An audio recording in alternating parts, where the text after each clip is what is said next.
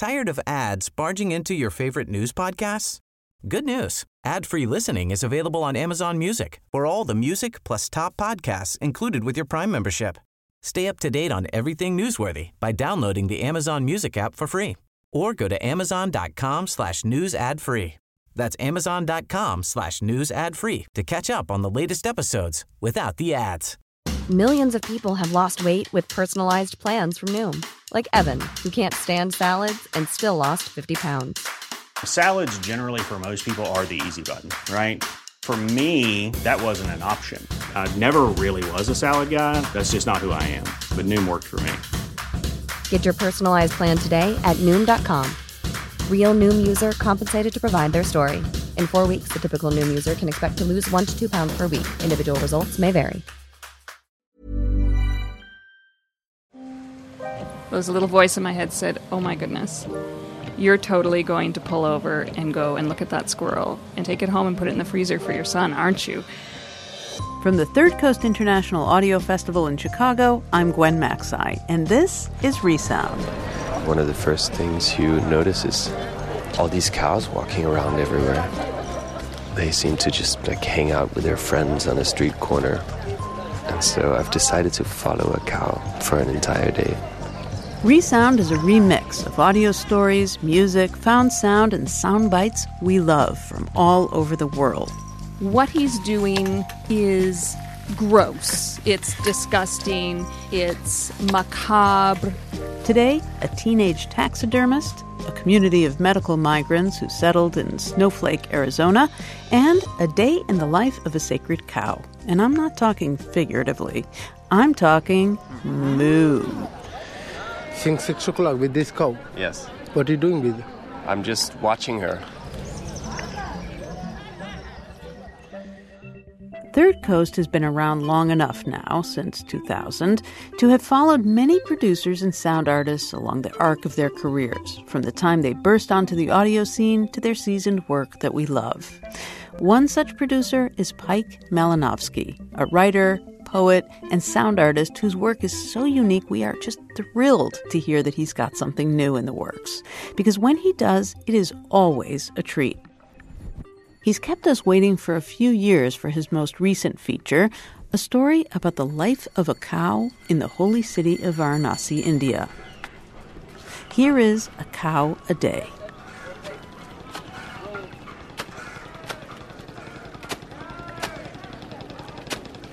There's a man doing laundry on a rock.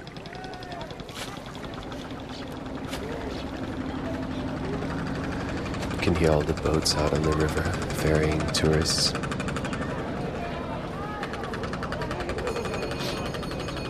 You can hear the temple bells in the distance ringing in the morning prayer. So this is the holiest city of Hinduism. People come here to die, actually. If you die in Varanasi, you apparently skip a bunch of steps in your reincarnation cycle, and you go straight to Nirvana.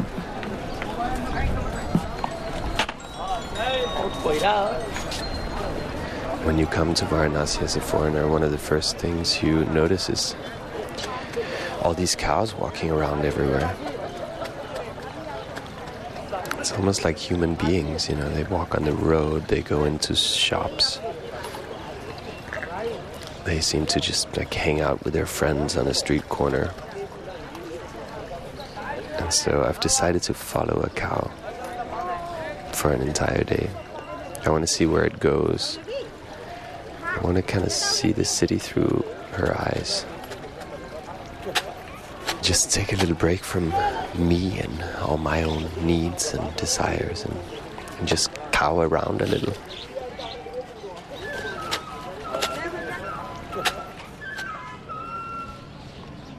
Here's the sun. Pale orange. And here's the cow chewing rice. The black cow. And she's looking at me.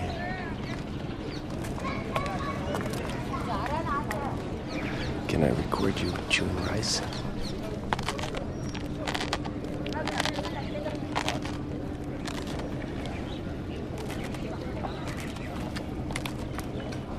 She's walking off. Yeah, I'll follow her from sunrise to sunset. A day in the life of a Varanasi cow. You and me, cow. Just gonna take a picture of her. Aren't you pretty?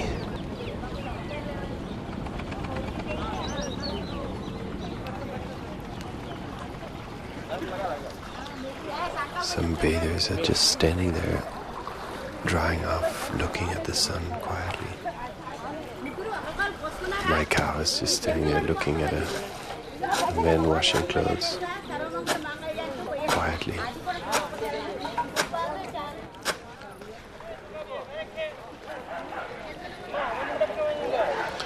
Dogs fighting.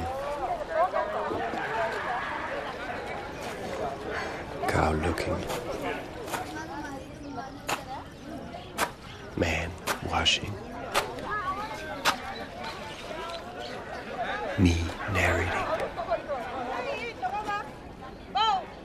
What did John Cage say?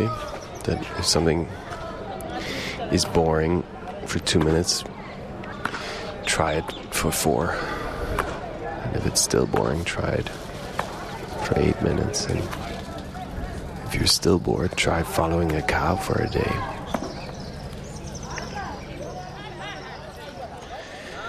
I'm only noticing now that she probably doesn't have milk. Her udder is pretty small.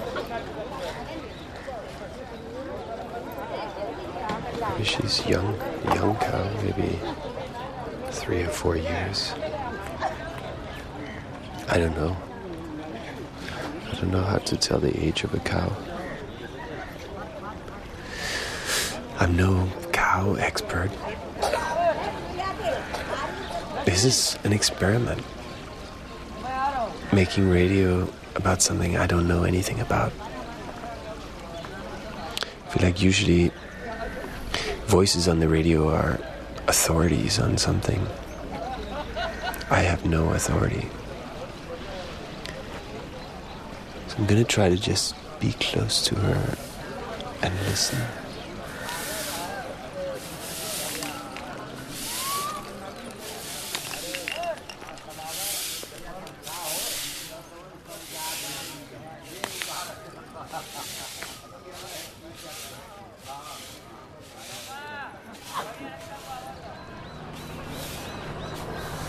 There's some girls singing up a few steps further back, away from the river.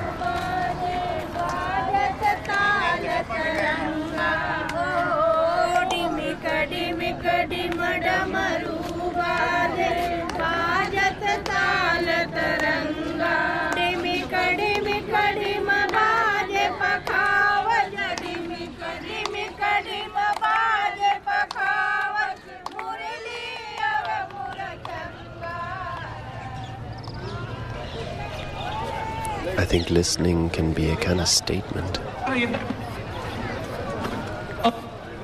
Hello?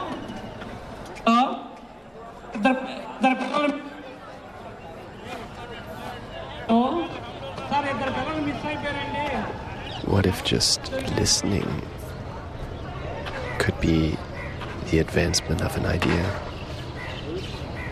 Just kind of observing, taking in the world, listening to it.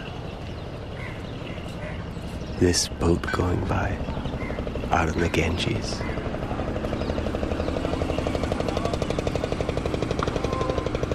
The engine.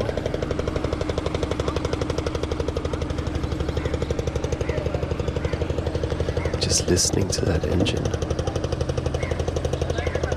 stating its fact. The statement of the engine.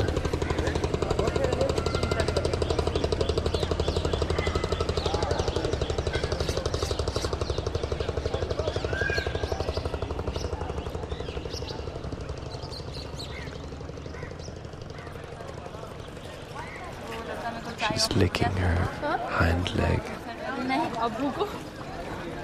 Yeah, I can see she doesn't have any milk in her udder. Here's a boatload of tourists just coming in from the river. Maybe 20 or 30. One of them, a man with a hat, just walked over to my cow and was touching her, scratching her head. She seems to like that. Another one is taking a picture of her. There are 4 little starlings around the cow now. I think they're starlings. More of the tourists step up to the cow and take pictures. I'm gonna take a picture of the cow with all the tourists.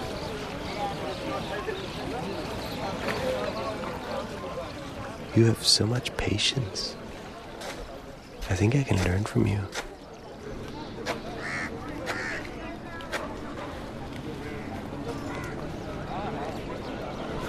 Okay, the cow is moving. I'm moving too. She just went up 10-20 steps of the stairs up toward the city, and she's sticking her head in a dustbin now.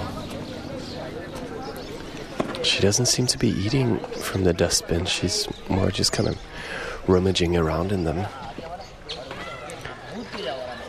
I wonder if she's really just curious about human beings and what they leave behind. She's picked up a plastic bag from the dustbin and she's kind of swinging it around, emptying its content out in the stones.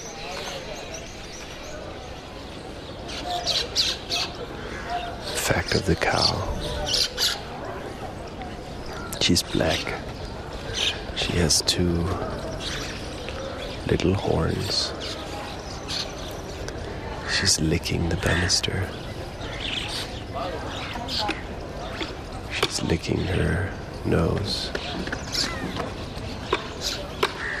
She lives by the Ganges, it seems. She hasn't eaten much today. She's eaten just a few bites of rice and a little bit of trash.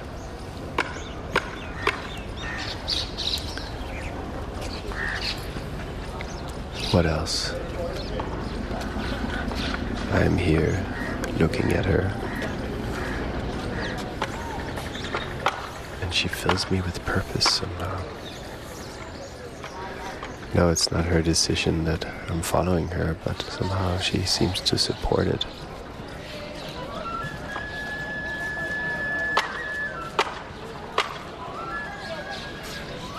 A bird just came and sat on top of the cow. Looks like one of the starlings from before. You know, she seems tired. She's just resting her head now on the ground.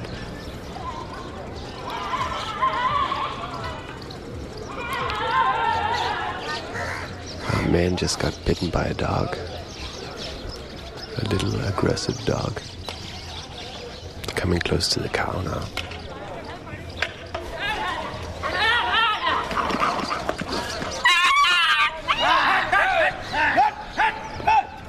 Guys coming in defense of the cow. That was intense. The dog just attacked the cow while it was lying down. Now it's attacking its own hind leg. I think it has rabies. You okay? A man just touched the cow to bless himself. She's turning around and looking at me. Who is this stranger? Oh, here comes a guy feeding her. Yeah, he's putting down a bowl. He's feeding her now in his hand. It's like she doesn't want to eat. He's walking away from her now. God, she looks so sad. So melancholy. She brings out a tenderness in me.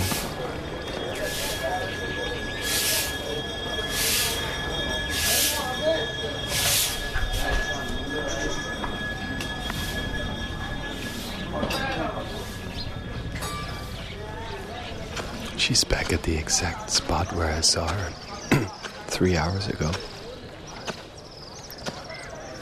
She's chewing on some tin foil. Can't be very healthy. She's right next to a sign saying Brown Bread Bakery. Wow, I could go for some brown bread right now.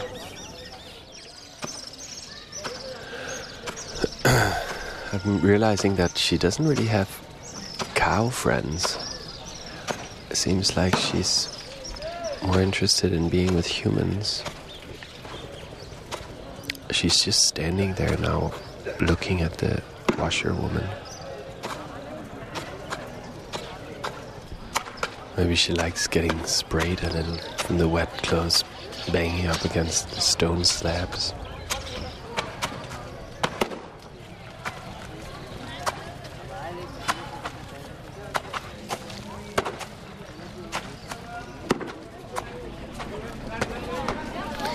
She's on the move again. She's gone up a set of stairs she hasn't gone up before. This is exciting.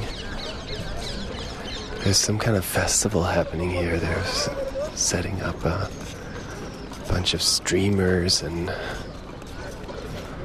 they're laying out some colorful banners. Some lights, what looks like film lights. Oh, it's a film shoot, and there's a camera up on a crane, and all the school kids, I guess, are extras. Okay. Kada, Muthu Kumar.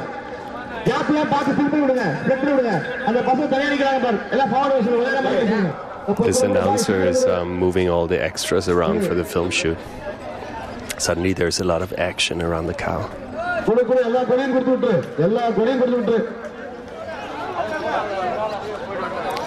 I guess there's about 100 extras.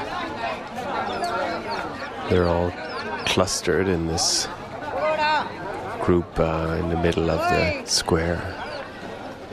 The cow is looking at them. Okay, ready, Paula. Assistant,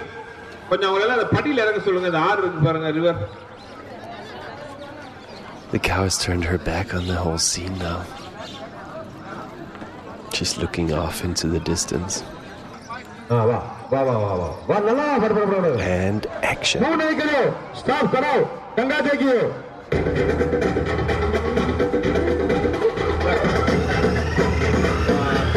Oh yeah, Bollywood, here we come.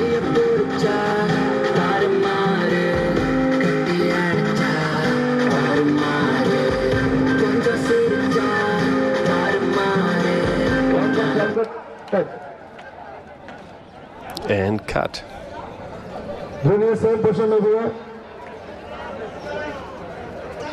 Huh. Maybe it's a music video or something. The cow has wandered off. She really doesn't care. You make movies? What do you do? I'm just recording some sound. Oh, recording some sound. Where is that? New York. New York. I met the Goldie Hawn. Who is that? Actor. She's the actress from America. What's her name? Goldie Hawn.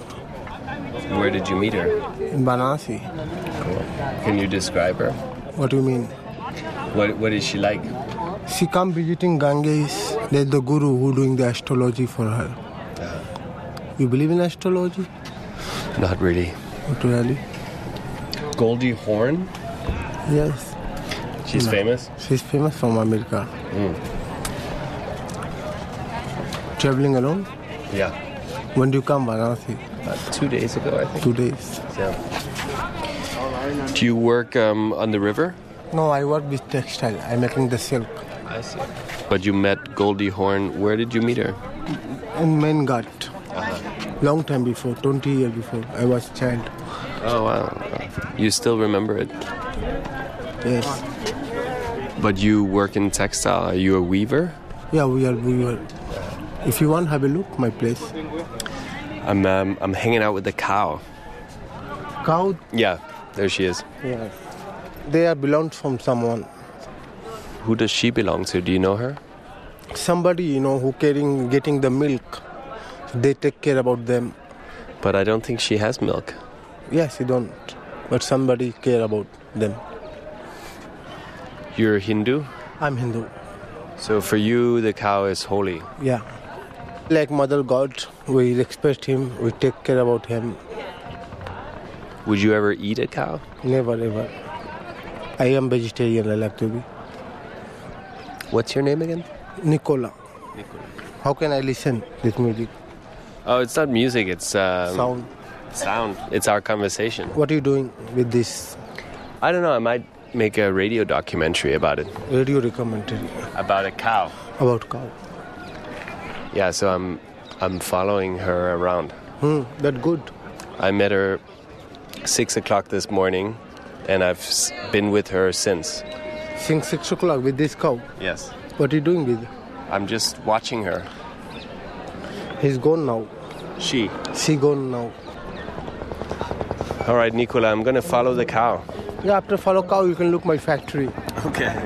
Where is your factory? Just here, nearby here. I'll find you. I wait for you, I stay with you. Okay. I watching also cow. All right, status. It is 1:15.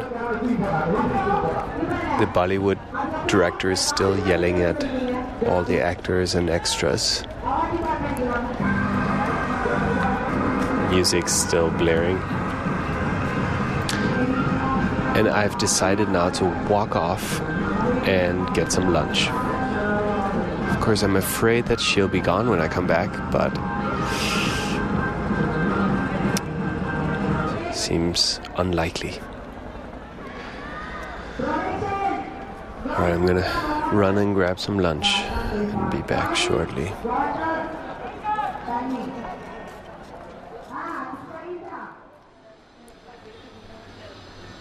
So I'm in this cafe having lunch, and I just met a couple of Indian guys, and it seems like you guys were discussing religion and politics. Can I ask about the cow? Like, what does a cow mean to you? Cow is a very dangerous thing. Yeah. In India, cow is a very... Nowadays, the cow is a... Political animal. Please, put it off. Yeah, exactly. So that's what I wanted to ask you about, yeah. Is it okay if I record you? I think not okay for me. Why? Because anything can happen anywhere, because some people are very, very dangerous now. So wait, you're afraid of talking about the cow on cow on tape? is a very political thing now. Yes. Religion thing is individually. Not this you can't show publicly. Everybody have their own perspective too, so they can do what they like to do. Sure. Thank you both so much. So I'm walking back along the river now.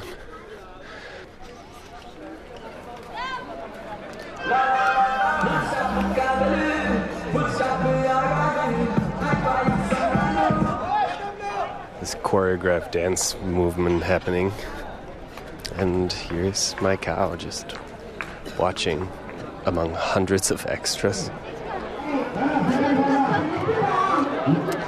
The cow and I are definitely in the shot this time around. I can see the camera. It's about 300-400 extras on this big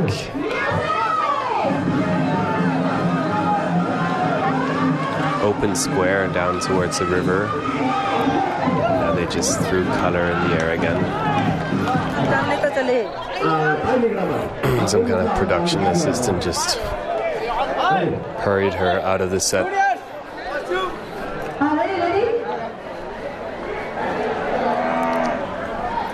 There was her first move of the day.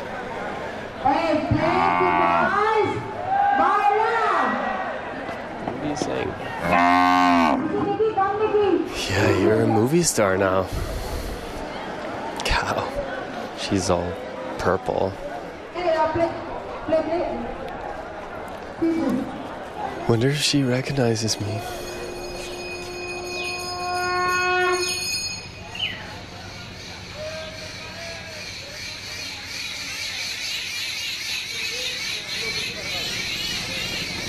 Some birds are fighting with some monkeys over a tree. A couple of guys smoking ganja on the Ganges.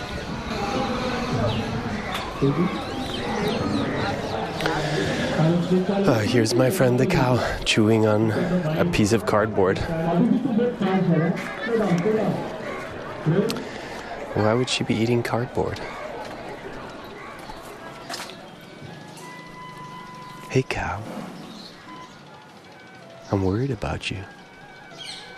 Aren't you supposed to eat much more?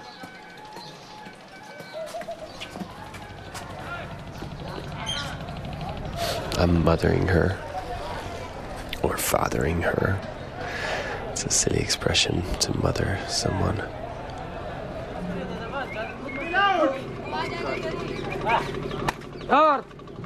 No, that guy just slapped you, huh? I'm sorry. How's it going? Well, you're all colored. You got some yellow there on your ear. You got some red there on your back. Were you in a film? Huh? Were you hanging out on a film set? Where they were throwing colored powder? It's 4:20. I have been with the cow for 10 hours, and I've started talking to her. She's not really talking back. In fact, she hasn't said much all day. She mooed a few times around noon.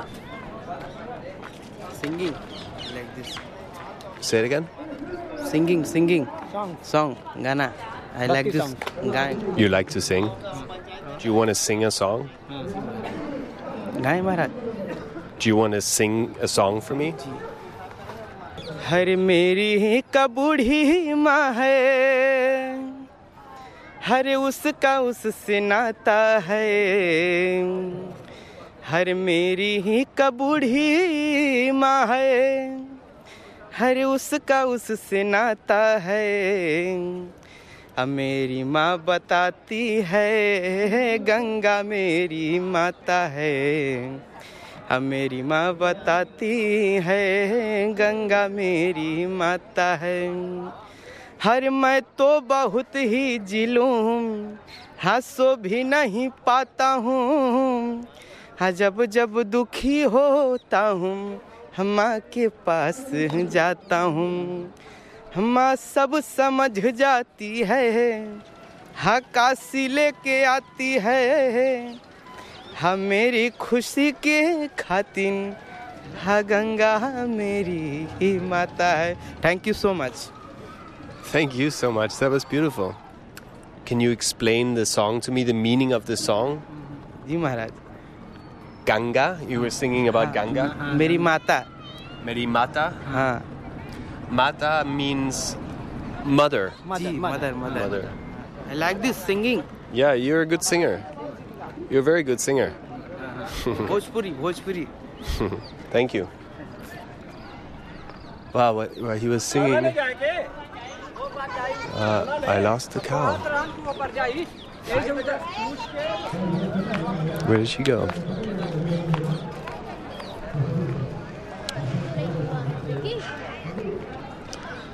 He was singing about the mother, Ganga. And while he was doing that, I lost track of the cow. The other mother. That's a nice way to end it, I guess. Just the cow walking off while this young guy was singing to me about the mother, the river mother.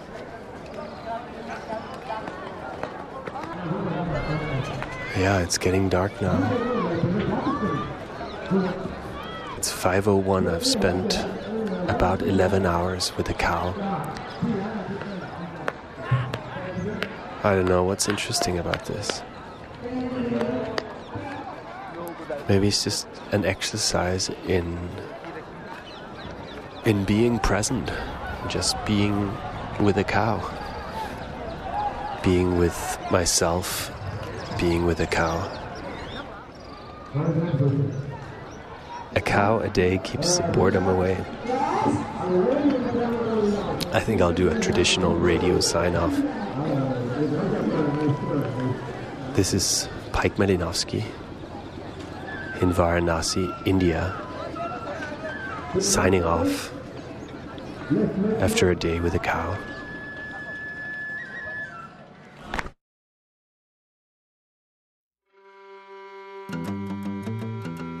A Cow a Day was produced by Pike Malinovsky for Bawling Tree Productions and Between the Ears on BBC Radio 3.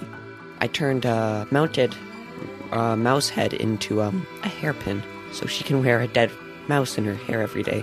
Coming up after the break, a new role for Roadkill and a trip through an unusual town in Arizona, Snowflake, Arizona.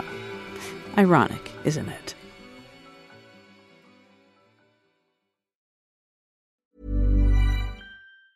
Tired of ads barging into your favorite news podcasts?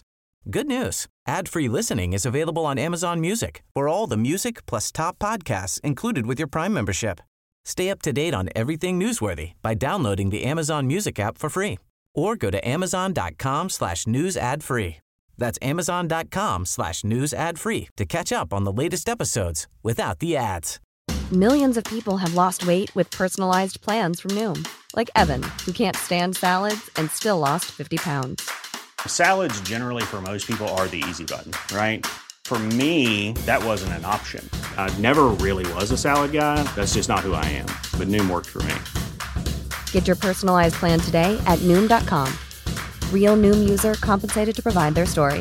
In 4 weeks, the typical Noom user can expect to lose 1 to 2 pounds per week. Individual results may vary. Welcome back to Resound from the Third Coast International Audio Festival in Chicago. I'm Gwen Macsai. At Third Coast, we are constantly listening to podcasts, radio shows, everything we can get our ears on. And of all the stuff we hear, we save the very best for you. Between the 6 of us on staff at Third Coast, we listen to thousands of hours of audio in any given year. So when we hear a new, original voice, it stands out like a bell in a monastery, and we take note. In fact, we felt it was so important to recognize these innovative voices, we created the Best New Artist Award as part of our annual documentary competition. In 2016, the award went to Rachel Matlow for her gut-wrenching story, Dead Mom Talking.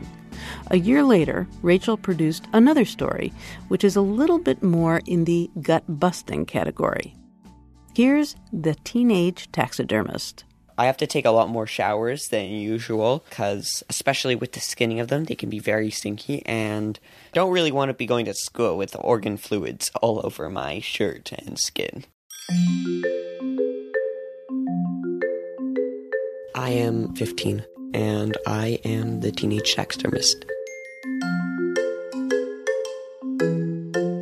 I first started taxidermy when I was sitting on my bed and watching a show and some movies, very into horror movies, and I watched Alfred Hitchcock's Psycho, and the main character, Norman Bates, actually does taxidermy. It just seemed like something I would be into. I got a call at work one day when he had a short day at school asking, Mom, do we have any sodium borate? I said, I don't know. I said, is that borax? I said, we've got borax. What on earth do you want borax for? He's like, taxidermy. I'm like, what? I went to buy some dead rats. I have a pet snake, so I usually buy rodents to feed to my snake. So I buy it from that shop. And they're already dead and frozen. I bought a huge plastic tablecloth, threw it down, grabbed a scalpel and borax, amongst a few other items, and just got right into it. I came home from work that day to his first fully taxidermied piece, which he had completed entirely on his own with the assistance of a YouTube video. It turned out better than I thought, but I kind of forgot to put on the legs.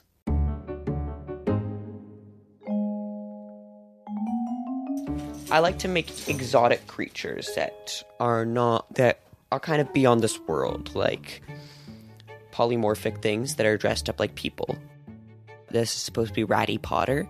He has a little scar on his head, and I'm making a tiny little scarf and wand and glasses. And then my most recent piece was Leonardo Rat Vinci. He's a little rat artist. And don't forget the little mouse.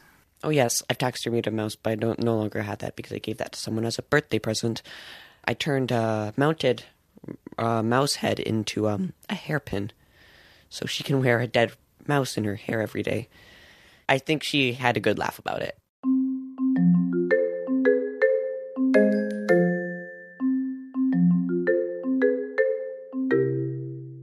This piece right here, I think, turned out quite well. That rat is riding a squirrel, which is posed, well, like a squirrel. Some of my pieces still have needles in them to keep the skin drying.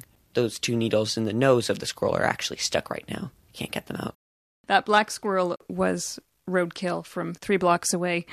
And I do remember the morning I was driving to work, and I drove down the street, and as I passed the squirrel on the road, there was a little voice in my head said, "Oh my goodness, you're totally going to pull over and go and look at that squirrel. And if that squirrel looks okay, you're actually going to pick it up and take it home and put it in the freezer for your son, aren't you?" And that's exactly how it went. And I laughed and shook my head all the way to work after going home and being late for work because I had brought home this squirrel for my son. But honestly, it's raw materials and it's free and it saves the city from picking it up. And it was, a lovely, plump squirrel until it had been hit by a car that morning. And the look on my son's face when I said, "Close your eyes and hold out your hand," that night was so worth it. I was astonished. I was like, what store did you get this from? I don't know many stores that sell squirrels. I feel lucky for having someone who would understand what I do and be willing to go that far or even allow me to stick any sharp items into a dead corpse. In his bedroom.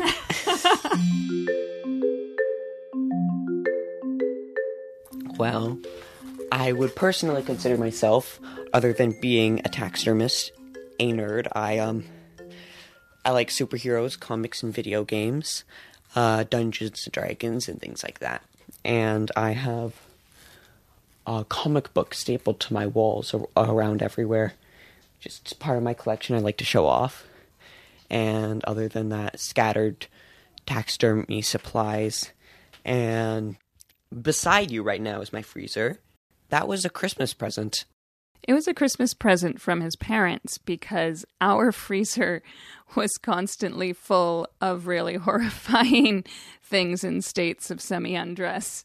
Especially when we have an Airbnb in our basement. Yeah, so we do have Airbnb guests from time to time using our fridge and freezer, and Tristan's father is a vegetarian and a practicing Buddhist and would rather not see these things all the time while he does support Tristan's passion. Also in this freezer, I have multiple rabbit heads. It should be underscored that Tristan is an incredible animal lover and that no lives have been taken just for the pursuit of his art. I am a very large animal lover. I have multiple pets, and I've had multiple pets in the past. Rabbits, I've had pet rats, snakes, lizards, dogs, frogs, fish, all of the above. And I really do love them. So I've gone through a lot of deaths and phases with these animals. I know my first few were very harsh on me, but after a while, you pick up on it and you realize it's a natural part of life.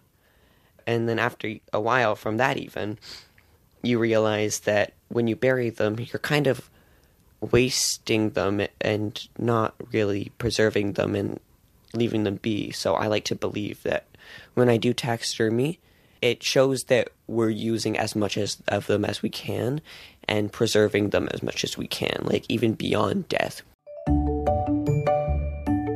He knocks my socks off.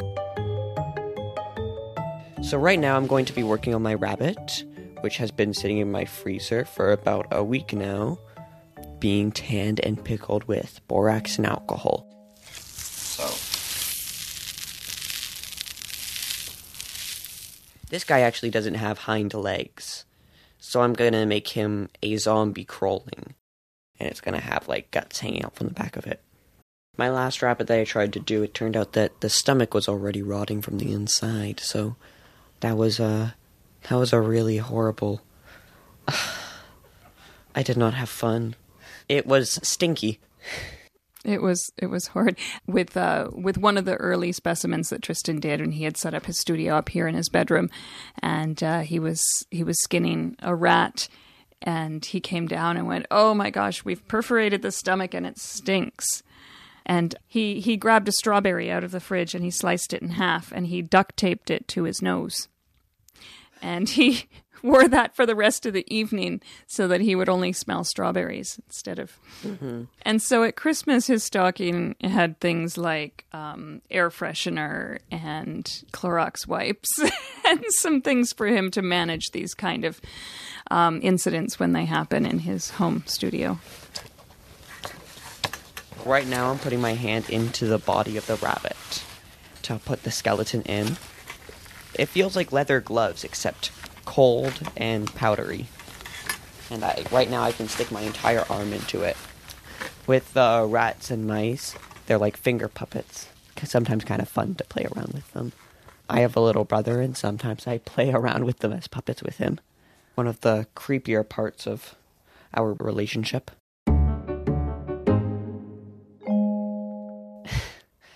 A lot of my friends think it's cool, and a lot of friends don't want to talk to me anymore about it, because, yeah, they're a bit freaked out. A lot of people, they keep on saying that I should stop doing this, it's not healthy, and that they're a little bit worried for me. They're squeamish and don't think it's natural to be doing this. It is profoundly exciting to me, my son's interest in something so unusual and frankly really fascinating. It's also really conflicting. It makes me vulnerable as a parent because I know that there is such a dominant prevailing attitude that what he's doing is gross, it's disgusting, it's macabre, it's maybe reveals that there's something deviant or menacing in my teenage boy. So it saddens me when people's response is, "Oh my goodness, here comes the next Dexter or Hannibal Lecter." Because in reality also, maybe here comes the person who's going to solve cancer in animals, and then that'll lead to solving it in humans. Or maybe it's someone who's going to perform surgeries that save lives, or any number of other things that just come from being inquisitive about the body and really coming to understand how the body works. When I go inside the animal, you can see the inside of it, and it's really interesting seeing what runs this animal, what made it have a life like we do, what made it so it could move, so it can see, so it could think, how it lives in this world, and how it lived in the world, how it died. And like when I was doing the squirrel, which was roadkill, I could tell that it wasn't run over by a tire because it wasn't flat, but I could see that one side of its body was good, but the other side had a shattered rib cage, which was really interesting. So I could see it probably bounced off a hood of a car from one side. So what I'm actually going to do now is make the limbs of the rabbit, which are a little bit challenging, but we've only got 2 here, so it won't take too long. I'm hoping that eventually I can get to selling pieces.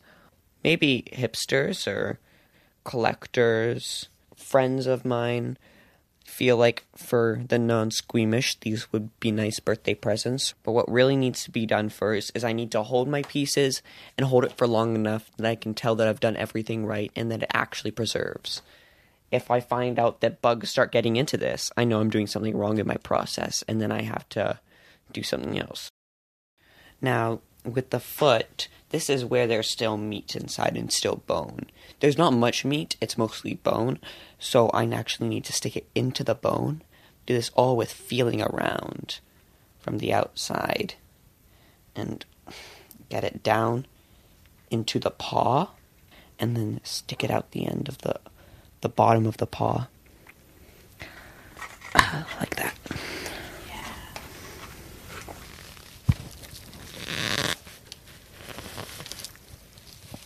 There we go. Found it.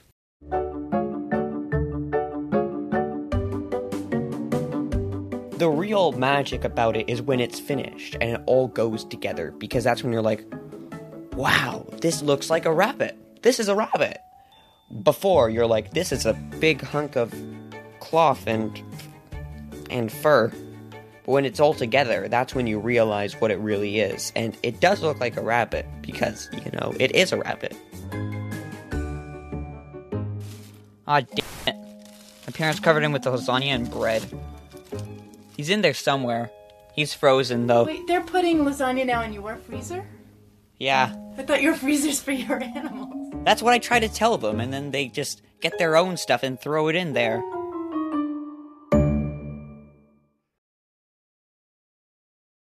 The Teenage Taxidermist was produced by Rachel Matlow for the Sunday edition from the Canadian Broadcasting Corporation. To listen to Rachel's 2016 award-winning story, Dead Mom Talking, visit thirdcoastfestival.org. I need a miracle, Susie. I don't have any miracles. I wish I did. I have been insanely lucky to have worked with the amazing producers I've had on ReSound.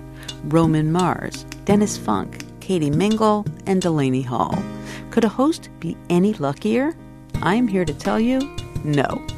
And their talents are in no way limited to the mixing board. So when we hear them reporting stories from the field, we play them with pride. Which brings us to our next story by Delaney Hall.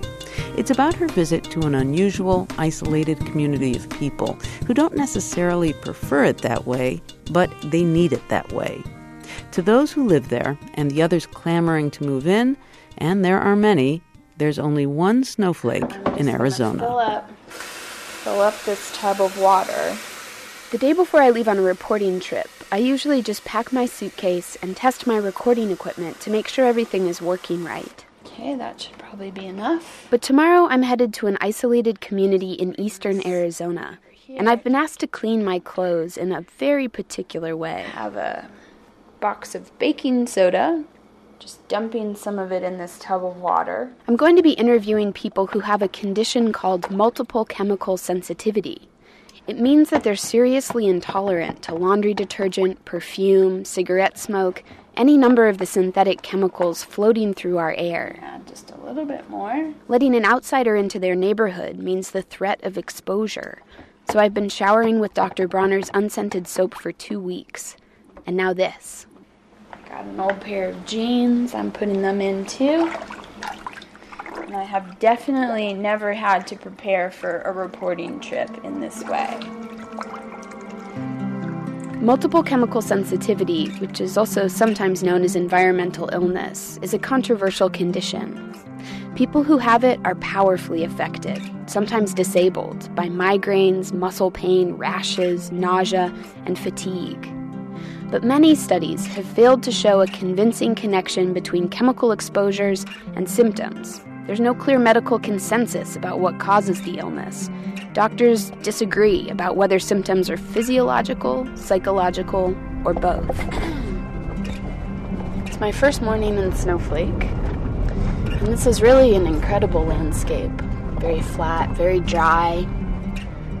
You can see a long way in every direction, and the sky is very blue. I'm not here to find out whether or not multiple chemical sensitivity is quote-unquote real. I'm here to learn more about what this community is like and how people cope after leaving behind homes, jobs, and sometimes families to escape to this remote, grassy plateau. This is an illness that can leave people very isolated.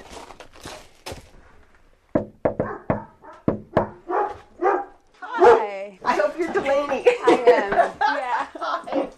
Susan Malloy has short curly hair and a wide grin. People have described her to me as a fairy godmother and the queen. It's below freezing, but all the windows in her small house are open. For people with MCS, their home is the only environment they can truly control. I'm suddenly very aware of my smell. I'm worried I didn't prepare well enough. Susan offers me a cup of coffee. Do you like milk in it? Sure. Okay. And then, just as I worried... I smell cigarettes. What would you like me to do? I'm not quite sure. Okay. I'm going to get close to you for just a sec, okay? Sure. It's a blouse, maybe. Okay. Do you mind if I give you something else to wear? No, not at all. Okay. Well, I do have guest clothes. Okay. Susan is at the heart of this community. She works with curious outsiders like me, attends conferences on disability rights, and spends hours each week answering phone calls and email from people who are ill. She's healthier than many of her neighbors, but that hasn't always been the case. For me, it was just real fast. I felt this just bizarre feeling in my head. And my sinuses and the palate of my mouth and my throat all swelled closed. Susan was living in San Francisco when she first got sick, back in the early 90s.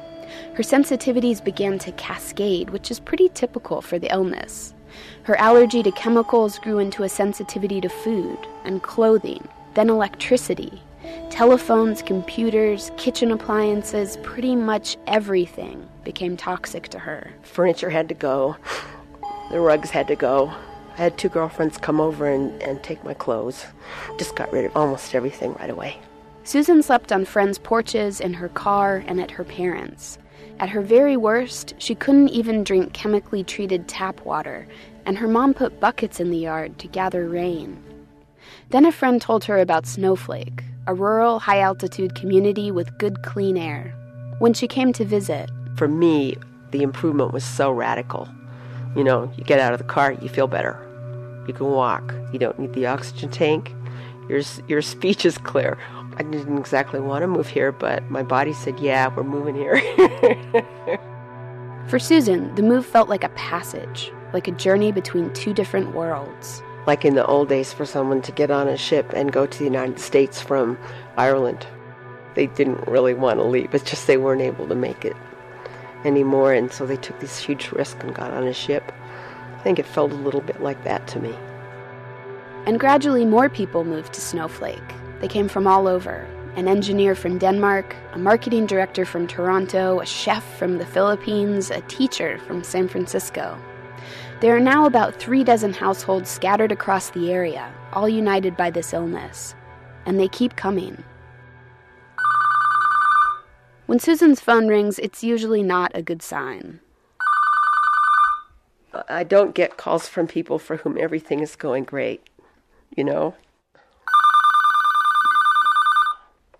Hello?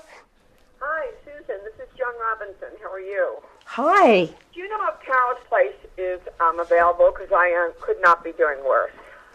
And I've got to get out of here. My skin is literally burning and bleeding from the pollution.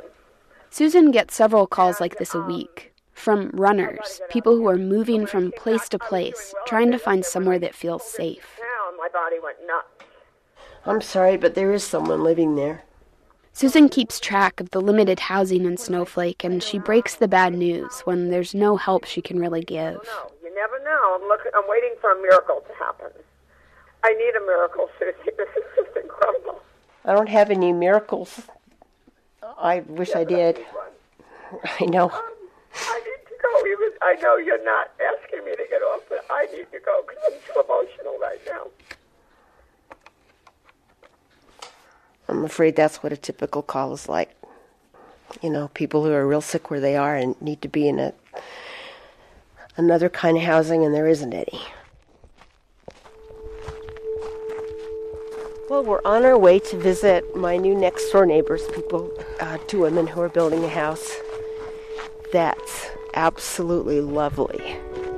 Millie Sundberg and Charlie Lugo moved to Snowflake 3 years ago. Housing is very limited here, so they've decided to build their own chemically safe home based on techniques that have been developed in Snowflake over the years. Is it okay to come in? Yeah. Okay. This house represents a huge leap for Millie and Charlie. A few years ago, they were sleeping in their car while they looked for a doctor in Orange County to treat Millie's debilitating sensitivities. One morning, Charlie was brushing her teeth in a parking lot. And then somebody gave me a banana. I turned to her and said, "What does she think? We're homeless?" It's a hard thing to accept because we had such a great life.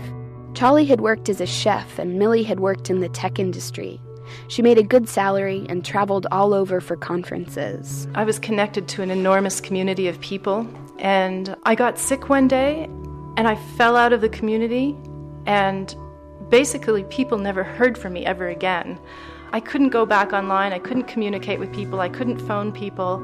I've been out in the desert, secluded in a box without any electricity for 3 years. But slowly, they've been making a life again in Snowflake, with Susan's help. She's lived it and she's listened to it. We're one in a long story and a long history of people that have come through Snowflake. And some make it and some don't. It is what it is. Susan has been standing nearby, listening. She hugs Millie. Thanks, Suze. It's true that there's been a long line of people to come through Snowflake in the past 20 years, but the history of medical migration to this part of the country goes back even farther than that. 100 years ago, doctors encouraged people with tuberculosis to head west for the clean, dry air. So many patients ended up here in Arizona that tent cities sprouted up across the state, and locals gave them a nickname, lungers, because of the hacking cough that characterized the illness. If you're sick, you're dangerous, and you're not as welcome as you were before, and you get, in effect, put on the ice floe. People did that with typhoid fever, with polio. So this is not an uncommon experience for human beings. It's just right now it's our turn. We're the new guys. But the complicated thing about this illness is that it's so unknown. Some doctors would argue that this place isolates people, pushes them deeper into their sickness. But Susan, Millie, and Charlie told me this place saved their lives. All it takes is one family building a gas station out there on the road, and a lot of us that have to move. We're back on Susan's porch, and she's looking out over the landscape. In a little while, she has a date with another friend in the community. She's going to read him a book, which means she'll stand outside his house, hold the book up to his window, and turn the pages for him. He's too sensitive to let her, or even the book itself, into the house. It makes life here in Snowflake seem so precarious. It is fragile, and I know it, and I treasure it for being here at all.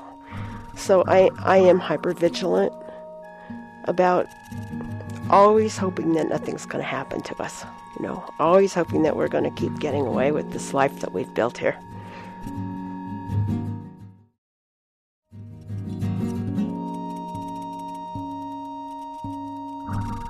Medical Migrants was produced by Delaney Hall for State of the Reunion.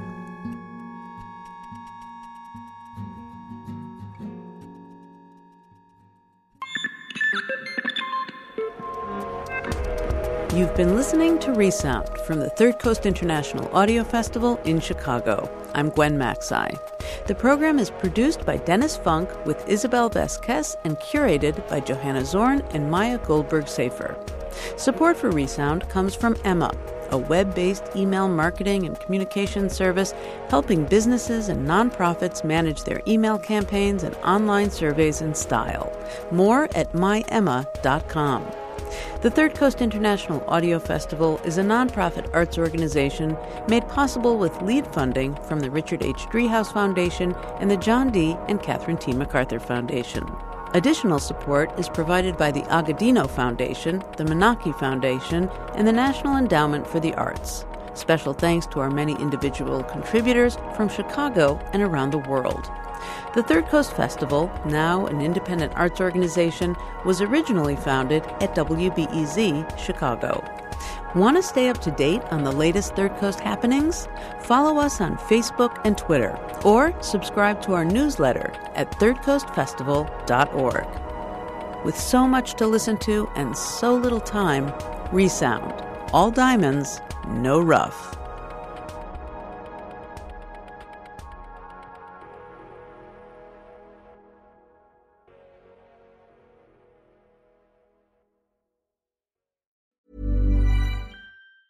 Tired of ads barging into your favorite news podcasts? Good news. Ad-free listening is available on Amazon Music for all the music plus top podcasts included with your Prime membership. Stay up to date on everything newsworthy by downloading the Amazon Music app for free or go to amazon.com/news ad free. That's amazon.com/news ad free to catch up on the latest episodes without the ads.